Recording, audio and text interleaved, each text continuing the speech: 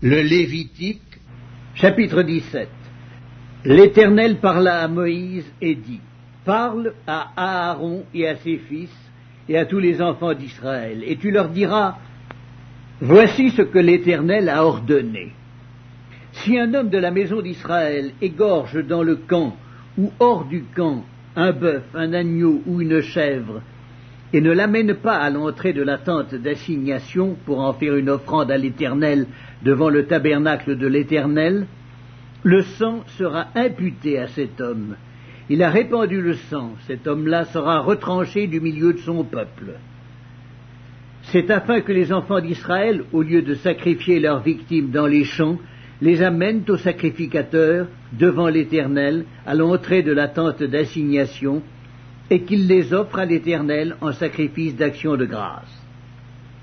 Le sacrificateur en répandra le sang sur l'autel de l'Éternel à l'entrée de la tente d'assignation, et il brûlera la graisse, qui sera d'une agréable odeur à l'Éternel. Ils n'offriront plus leur sacrifice aux boucs avec lesquels ils se prostituent. Ce sera une loi perpétuelle pour eux et pour leurs descendants. Tu leur diras donc, si un homme de la maison d'Israël ou des étrangers qui séjournent au milieu d'eux offre un holocauste ou une victime et ne l'amène pas à l'entrée de la tente d'assignation pour l'offrir en sacrifice à l'Éternel, cet homme-là sera retranché de son peuple.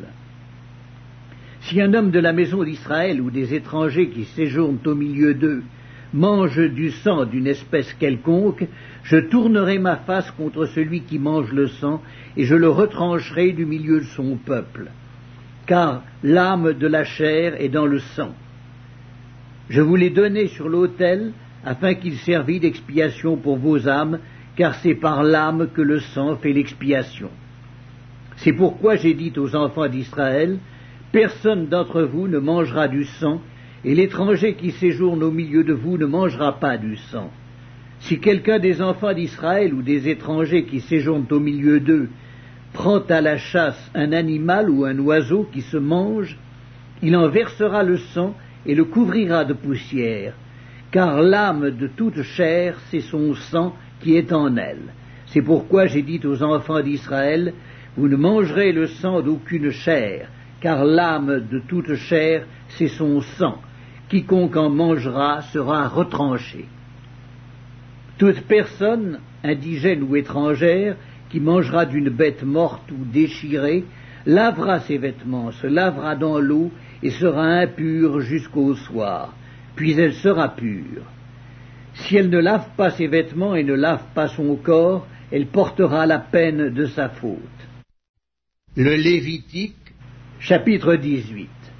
L'Éternel parla à Moïse et dit, « Parle aux enfants d'Israël, et tu leur diras, je suis l'Éternel votre Dieu.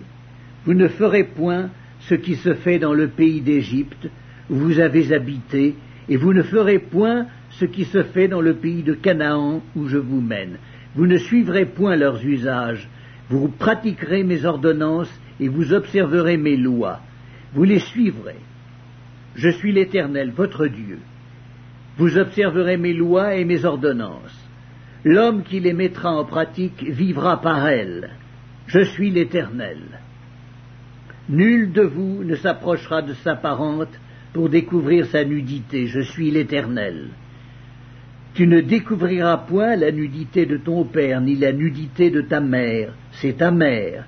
Tu ne découvriras point sa nudité. Tu ne découvriras point la nudité de la femme de ton père, c'est la nudité de ton père. Tu ne découvriras point la nudité de ta sœur, fille de ton père, ou fille de ta mère, née dans la maison ou née hors de la maison. Tu ne découvriras point la nudité de la fille de ton fils ou de la fille de ta fille, car c'est ta nudité. Tu ne découvriras point la nudité de la fille de la femme de ton père, née de ton père, c'est ta sœur. Tu ne découvriras point la nudité de la sœur de ton père, c'est la proche parente de ton père. Tu ne découvriras point la nudité de la sœur de ta mère, car c'est la proche parente de ta mère. Tu ne découvriras point la nudité du frère de ton père, Tu ne t'approcheras point de sa femme, c'est ta tante. Tu ne découvriras point la nudité de ta belle-fille, c'est la femme de ton fils. Tu ne découvriras point sa nudité. Tu ne découvriras point la nudité de la femme de ton frère, c'est la nudité de ton frère. Tu ne découvriras point la nudité d'une femme et de sa fille. Tu ne prendras point la fille de son fils, ni la fille de sa fille, pour découvrir leur nudité. Ce sont des proches parentes, c'est un crime. Tu ne prendras point la sœur de ta femme pour exciter une rivalité en découvrant sa nudité à côté de ta femme pendant sa vie. Tu ne t'approcheras point d'une femme pendant son impureté menstruelle pour découvrir sa nudité. Tu n'auras point commerce avec la femme de ton prochain pour te souiller avec elle. Tu ne livreras aucun de tes enfants pour le faire passer à Moloch, et tu ne profaneras point le nom de ton Dieu. Je suis l'Éternel. Tu ne coucheras point avec un homme comme on couche avec une femme, c'est une abomination. Tu ne coucheras point avec une bête pour te souiller avec elle. La femme ne s'approchera point d'une bête pour se prostituer à elle. C'est une confusion. Ne vous souillez par aucune de ces choses, car c'est par toutes ces choses que se sont souillées les nations que je vais chasser devant vous. Le pays en a été souillé. Je punirai son iniquité et le pays vomira ses habitants. Vous observerez donc mes lois et mes ordonnances, et vous ne commettrez aucune de ces abominations, ni l'indigène, ni l'étranger qui séjourne au milieu de vous. Car ce sont là toutes les abominations qu'ont commises les hommes du pays, qui ont été avant vous. Et le pays en a été souillé. Prenez garde que le pays ne vous vomisse, si vous le souillez, comme il aura vomi les nations qui y étaient avant vous. Car tous ceux qui commettront quelqu'une de ces abominations seront retranchés du milieu de leur peuple. Vous observerez mes commandements, et vous ne pratiquerez aucun des usages abominables qui se pratiquaient avant vous. Vous ne vous en souillerez pas.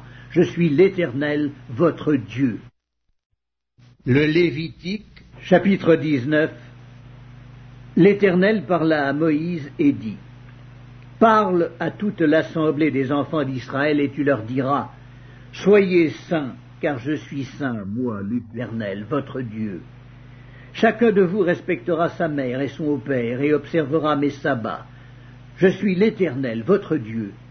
Vous ne vous tournerez point vers les idoles, et vous ne vous ferez point des dieux de fonte. Quand vous offrirez à l'Éternel un sacrifice d'action de grâce, vous l'offrirez en sorte qu'il soit agréé. La victime sera mangée le jour où vous la sacrifierez ou le lendemain. Ce qui restera jusqu'au 3e jour sera brûlé au feu.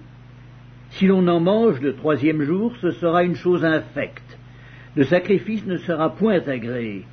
Celui qui en mangera portera la peine de son péché, car il profane ce qui est consacré à l'Éternel.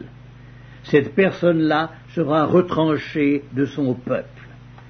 Quand vous ferez la moisson dans votre pays, tu laisseras un coin de ton champ sans le moissonner, et tu ne ramasseras pas ce qui reste à glaner. Tu ne cueilleras pas non plus les grappes restées dans ta vigne, et tu ne ramasseras pas les grains qui en seront tombés. Tu abandonneras cela aux pauvres et à l'étranger. Je suis l'Éternel, votre Dieu. Vous ne déroberez point, et vous n'userez ni de mensonges ni de tromperies les uns avec les autres. Vous ne jugerez point faussement par mon nom, car tu profanerais le nom de ton Dieu. Je suis l'Éternel. Tu n'opprimeras point ton prochain, et tu ne raviras rien par violence. Tu ne retiendras point jusqu'au lendemain le salaire du mercenaire. Tu ne maudiras point un sourd, et tu ne mettras devant un aveugle rien qui puisse le faire tomber, car tu auras la crainte de ton Dieu. Je suis l'Éternel. Tu ne commettras point d'iniquité dans tes jugements, tu n'auras point égard à la personne du pauvre, et tu ne favoriseras point la personne du grand, mais tu jugeras ton prochain selon la justice. Tu ne répandras point de calomnie parmi ton peuple, tu ne t'élèveras point contre le sang de ton prochain, je suis l'Éternel. Tu ne haïras point ton frère dans ton cœur. Tu auras soin de reprendre ton prochain, mais tu ne te chargeras point d'un péché à cause de lui. Tu ne te vengeras point, et tu ne garderas point de rancune contre les enfants de ton peuple. Tu aimeras ton prochain comme toi-même. Je suis l'Éternel. Vous observerez mes lois. Tu n'accoupleras point des bestiaux de deux espèces différentes. Tu n'ensemenceras point ton champ de deux espèces de semences, et tu ne porteras pas un vêtement tissé de deux espèces de fils. Lorsqu'un homme couchera et aura commerce avec une femme, si c'est une esclave fiancée à un autre homme, et qui n'a pas été rachetée ou affranchie, ils seront châtiés, mais non punis de mort, parce qu'elle n'a pas été affranchie. L'homme amènera pour sa faute à l'Éternel, à l'entrée de la tente d'assignation, un bélier en sacrifice de culpabilité. Le sacrificateur fera pour lui l'expiation devant l'Éternel pour le péché qu'il a commis, avec le bélier offert en sacrifice de culpabilité, et le péché qu'il a commis lui sera pardonné. Quand vous serez entrés dans le pays, et que vous y aurez planté toutes sortes d'arbres fruitiers, vous en regarderez les fruits comme incirconcis. Pendant 3 ans, ils seront pour vous incirconcis, on n'en mangera point. La 4e année, tous leurs fruits seront consacrés à l'Éternel au milieu des réjouissances. La 5e année, vous en mangerez les fruits, et vous continuerez à les récolter. Je suis l'Éternel, votre Dieu. Vous ne mangerez rien avec du sang. Vous n'observerez ni les serpents, ni les nuages, pour en tirer des pronostics. Vous ne couperez point en rond les coins de votre chevelure, et tu ne raseras point les coins de ta barbe. Vous ne ferez point d'incision dans votre chair pour un mort, et vous n'imprimerez point de figure sur vous. Je suis l'Éternel. Tu ne profaneras point ta fille en la livrant à la prostitution, de peur que le pays ne se prostitue et ne se remplisse de crimes. Vous observerez mes sabbats et vous révérerez mon sanctuaire. Je suis l'Éternel. Ne vous tournez point vers ceux qui évoquent les esprits, ni vers les devins. Ne les recherchez point, de peur de vous souiller avec eux. Je suis l'Éternel votre Dieu. Tu te lèveras devant les cheveux blancs, et tu honoreras la personne du vieillard. Tu craindras ton Dieu. Je suis l'Éternel. Si un étranger vient séjourner avec vous dans votre pays, vous ne l'opprimerez point. Vous traiterez l'étranger en séjour parmi vous comme un indigène du milieu de vous. Vous l'aimerez comme vous-même, car vous avez été étrangers dans le pays d'Égypte. Je suis l'Éternel, votre Dieu. Vous ne commettrez point d'iniquité, ni dans les jugements, ni dans les mesures de dimension, ni dans les poids, ni dans les mesures de capacité. Vous aurez des balances justes, des poids justes, des éphas justes et des hins justes. Je suis l'Éternel votre Dieu qui vous ai fait sortir du pays d'Égypte. Vous observerez toutes mes lois et toutes mes ordonnances et vous les mettrez en pratique. Je suis l'Éternel. Le Lévitique, chapitre 20. L'Éternel parla à Moïse et dit, Tu diras aux enfants d'Israël, si un homme des enfants d'Israël ou des étrangers qui séjournent en Israël livre à Moloch l'un de ses enfants, il sera puni de mort. Le peuple du pays le lapidera. Et moi, je tournerai ma face contre cet homme, et je le retrancherai du milieu de son peuple, parce qu'il a livré de ses enfants à Moloch, souillé mon sanctuaire et profané mon saint nom. Si le peuple du pays détourne ses regards de cet homme, qui livre de ses enfants à Moloch, et s'il ne le fait pas mourir, je tournerai, moi, ma face contre cet homme et contre sa famille, et je le retrancherai du milieu de son peuple, avec tous ceux qui se prostituent comme lui, en se prostituant à Moloch. Si quelqu'un s'adresse aux morts et aux esprits pour se prostituer après eux, je tournerai ma face contre cet homme, je le retrancherai du milieu de son peuple. Vous vous sanctifierez et vous serez saints, car je suis l'Éternel votre Dieu. Vous observerez mes lois et vous les mettrez en pratique. Je suis l'Éternel qui vous sanctifie. Si un homme quelconque maudit son père ou sa mère, il sera puni de mort. Il a maudit son père ou sa mère, son sang retombera sur lui. Si un homme commet un adultère avec une femme mariée, s'il commet un adultère avec la femme de son prochain, l'homme et la femme adultère seront punis de mort. Si un homme couche avec la femme de son père et découvre ainsi la nudité de son père, cet homme et cette femme seront punis de mort, leur sang retombera sur eux.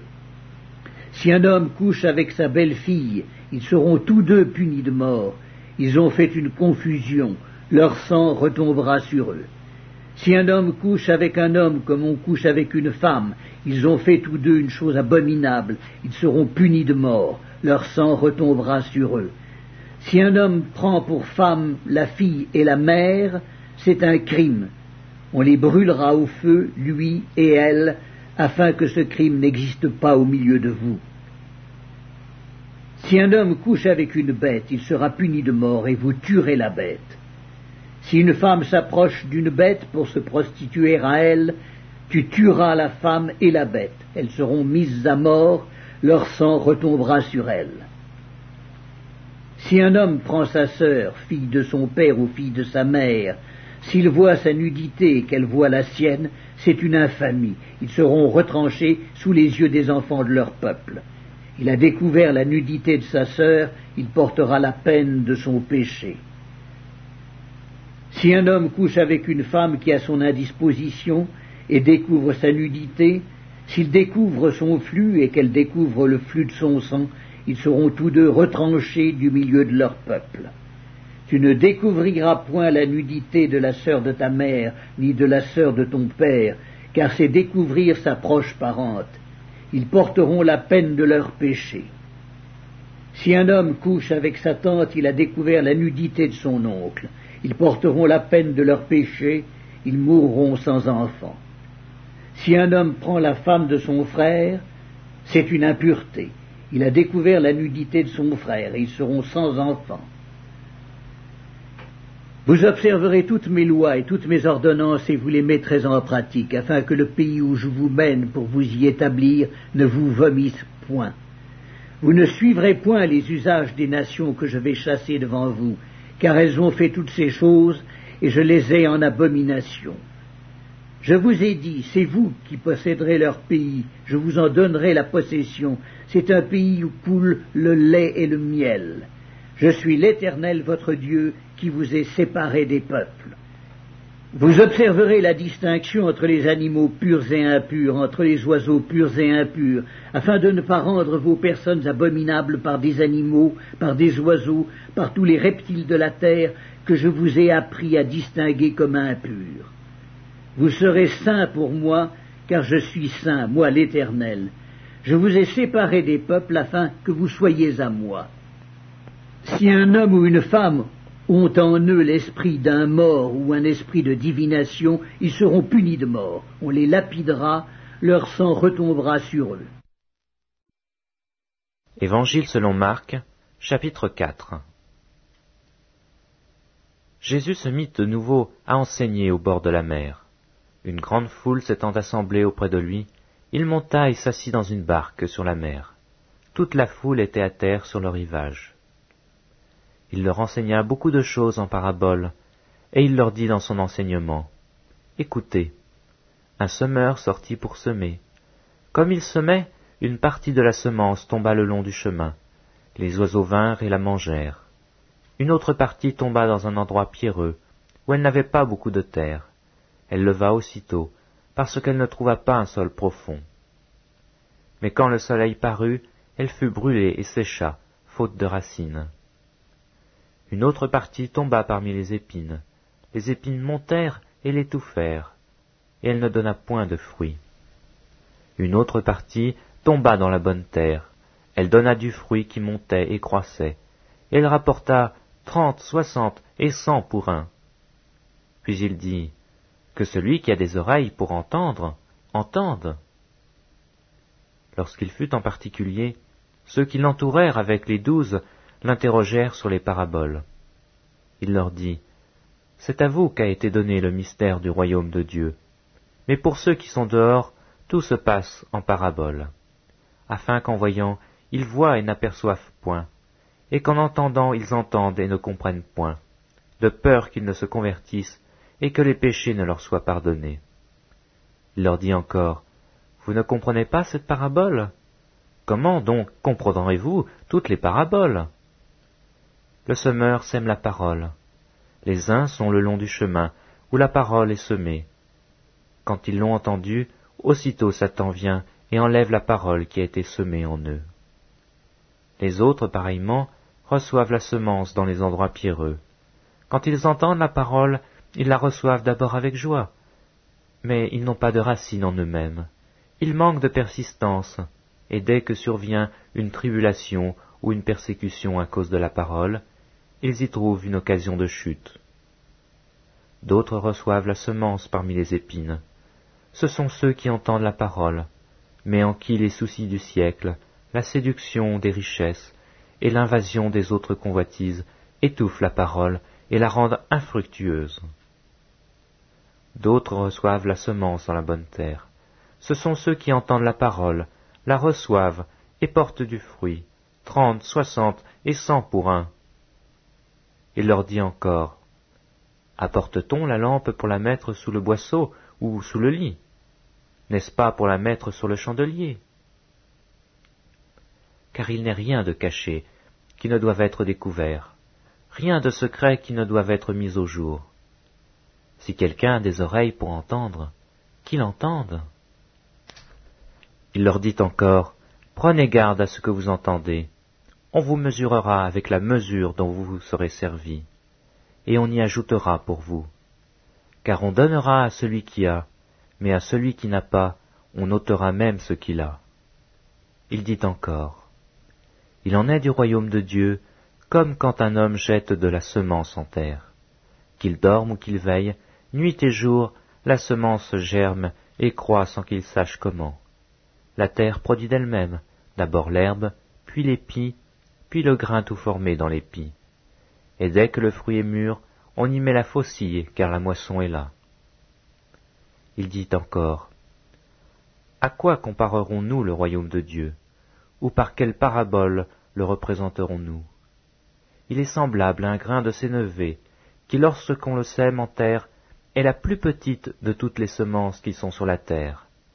Mais lorsqu'il a été semé, il monte, devient plus grand que tous les légumes, et pousse de grandes branches, en sorte que les oiseaux du ciel peuvent habiter sous son ombre. » C'est par beaucoup de paraboles de ce genre qu'il leur annonçait la parole, selon qu'ils étaient capables d'en l'entendre. Il ne leur parlait point sans paraboles, mais en particulier il expliquait tout à ses disciples. Ce même jour, sur le soir, Jésus leur dit, « Passons à l'autre bord. » Après avoir envoyé la foule, ils l'emmenèrent dans la barque où il se trouvait. Il y avait aussi d'autres barques avec lui. Il se leva un grand tourbillon, et les flots se jetaient dans la barque, au point qu'elle se remplissait déjà.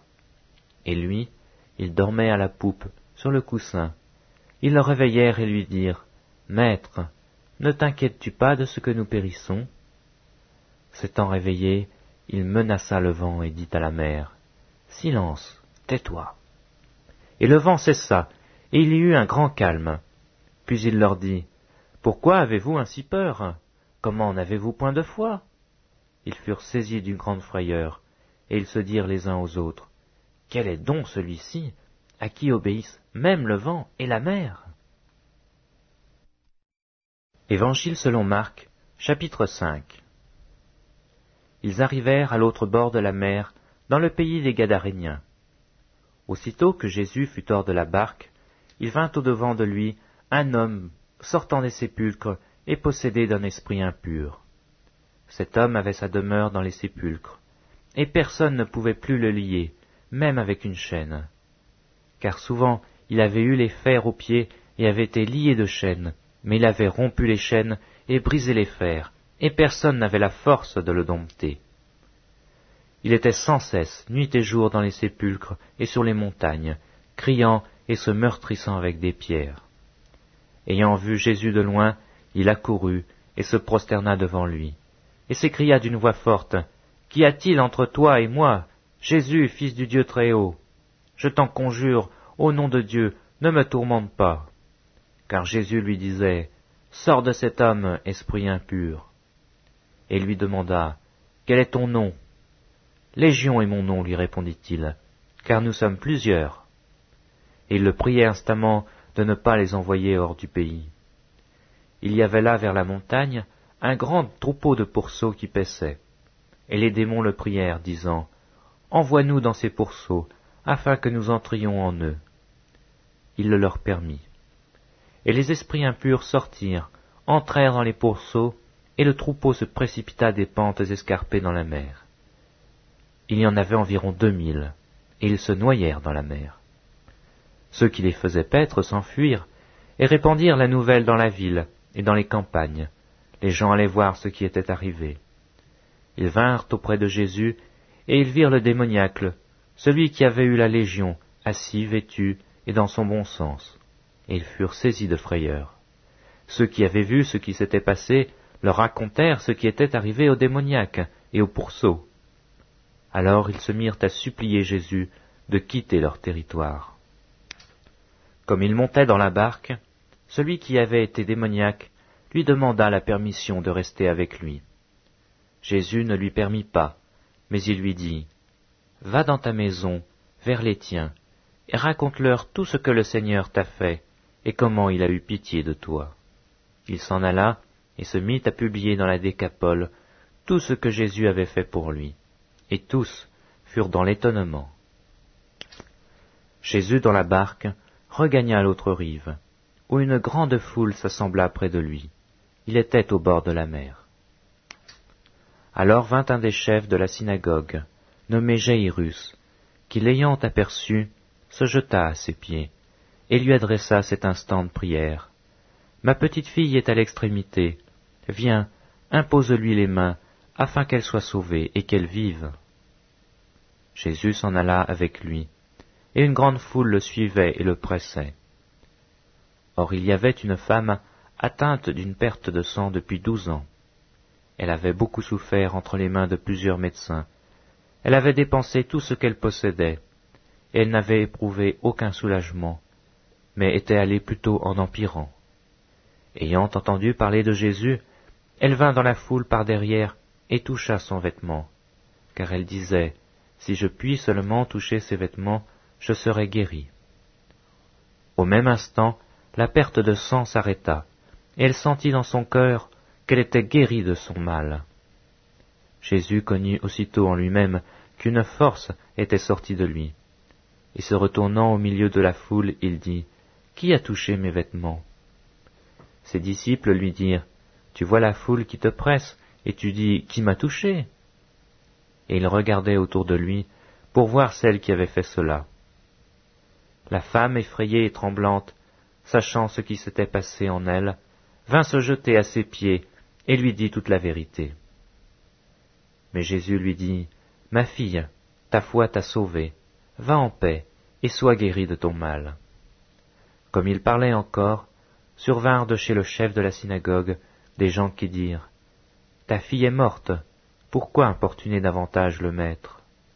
Mais Jésus, sans tenir compte de ces paroles, dit au chef de la synagogue, « Ne crains pas, crois seulement. » Et il ne permit à personne de l'accompagner, si ce n'est à Pierre, à Jacques et à Jean, le frère de Jacques. Ils arrivèrent à la maison du chef de la synagogue, où Jésus vit une grande foule bruyante, et des gens qui pleuraient et poussaient de grands cris. Il entra et leur dit, « Pourquoi faites-vous du bruit, et pourquoi pleurez-vous? L'enfant n'est pas morte, mais elle dort. » Et ils se moquaient de lui. Alors, ayant fait sortir tout le monde, il prit avec lui le père et la mère de l'enfant, et ceux qui l'avaient accompagné, et il entra là où était l'enfant. Il la saisit par la main et lui dit, « Talitha koumi », ce qui signifie « Jeune fille, lève-toi, je te le dis. » Aussitôt la jeune fille se leva et se mit à marcher, car elle avait 12 ans. Et ils furent dans un grand étonnement. Jésus leur adressa de fortes recommandations, pour que personne ne sût la chose. Et il dit qu'on donna à manger à la jeune fille.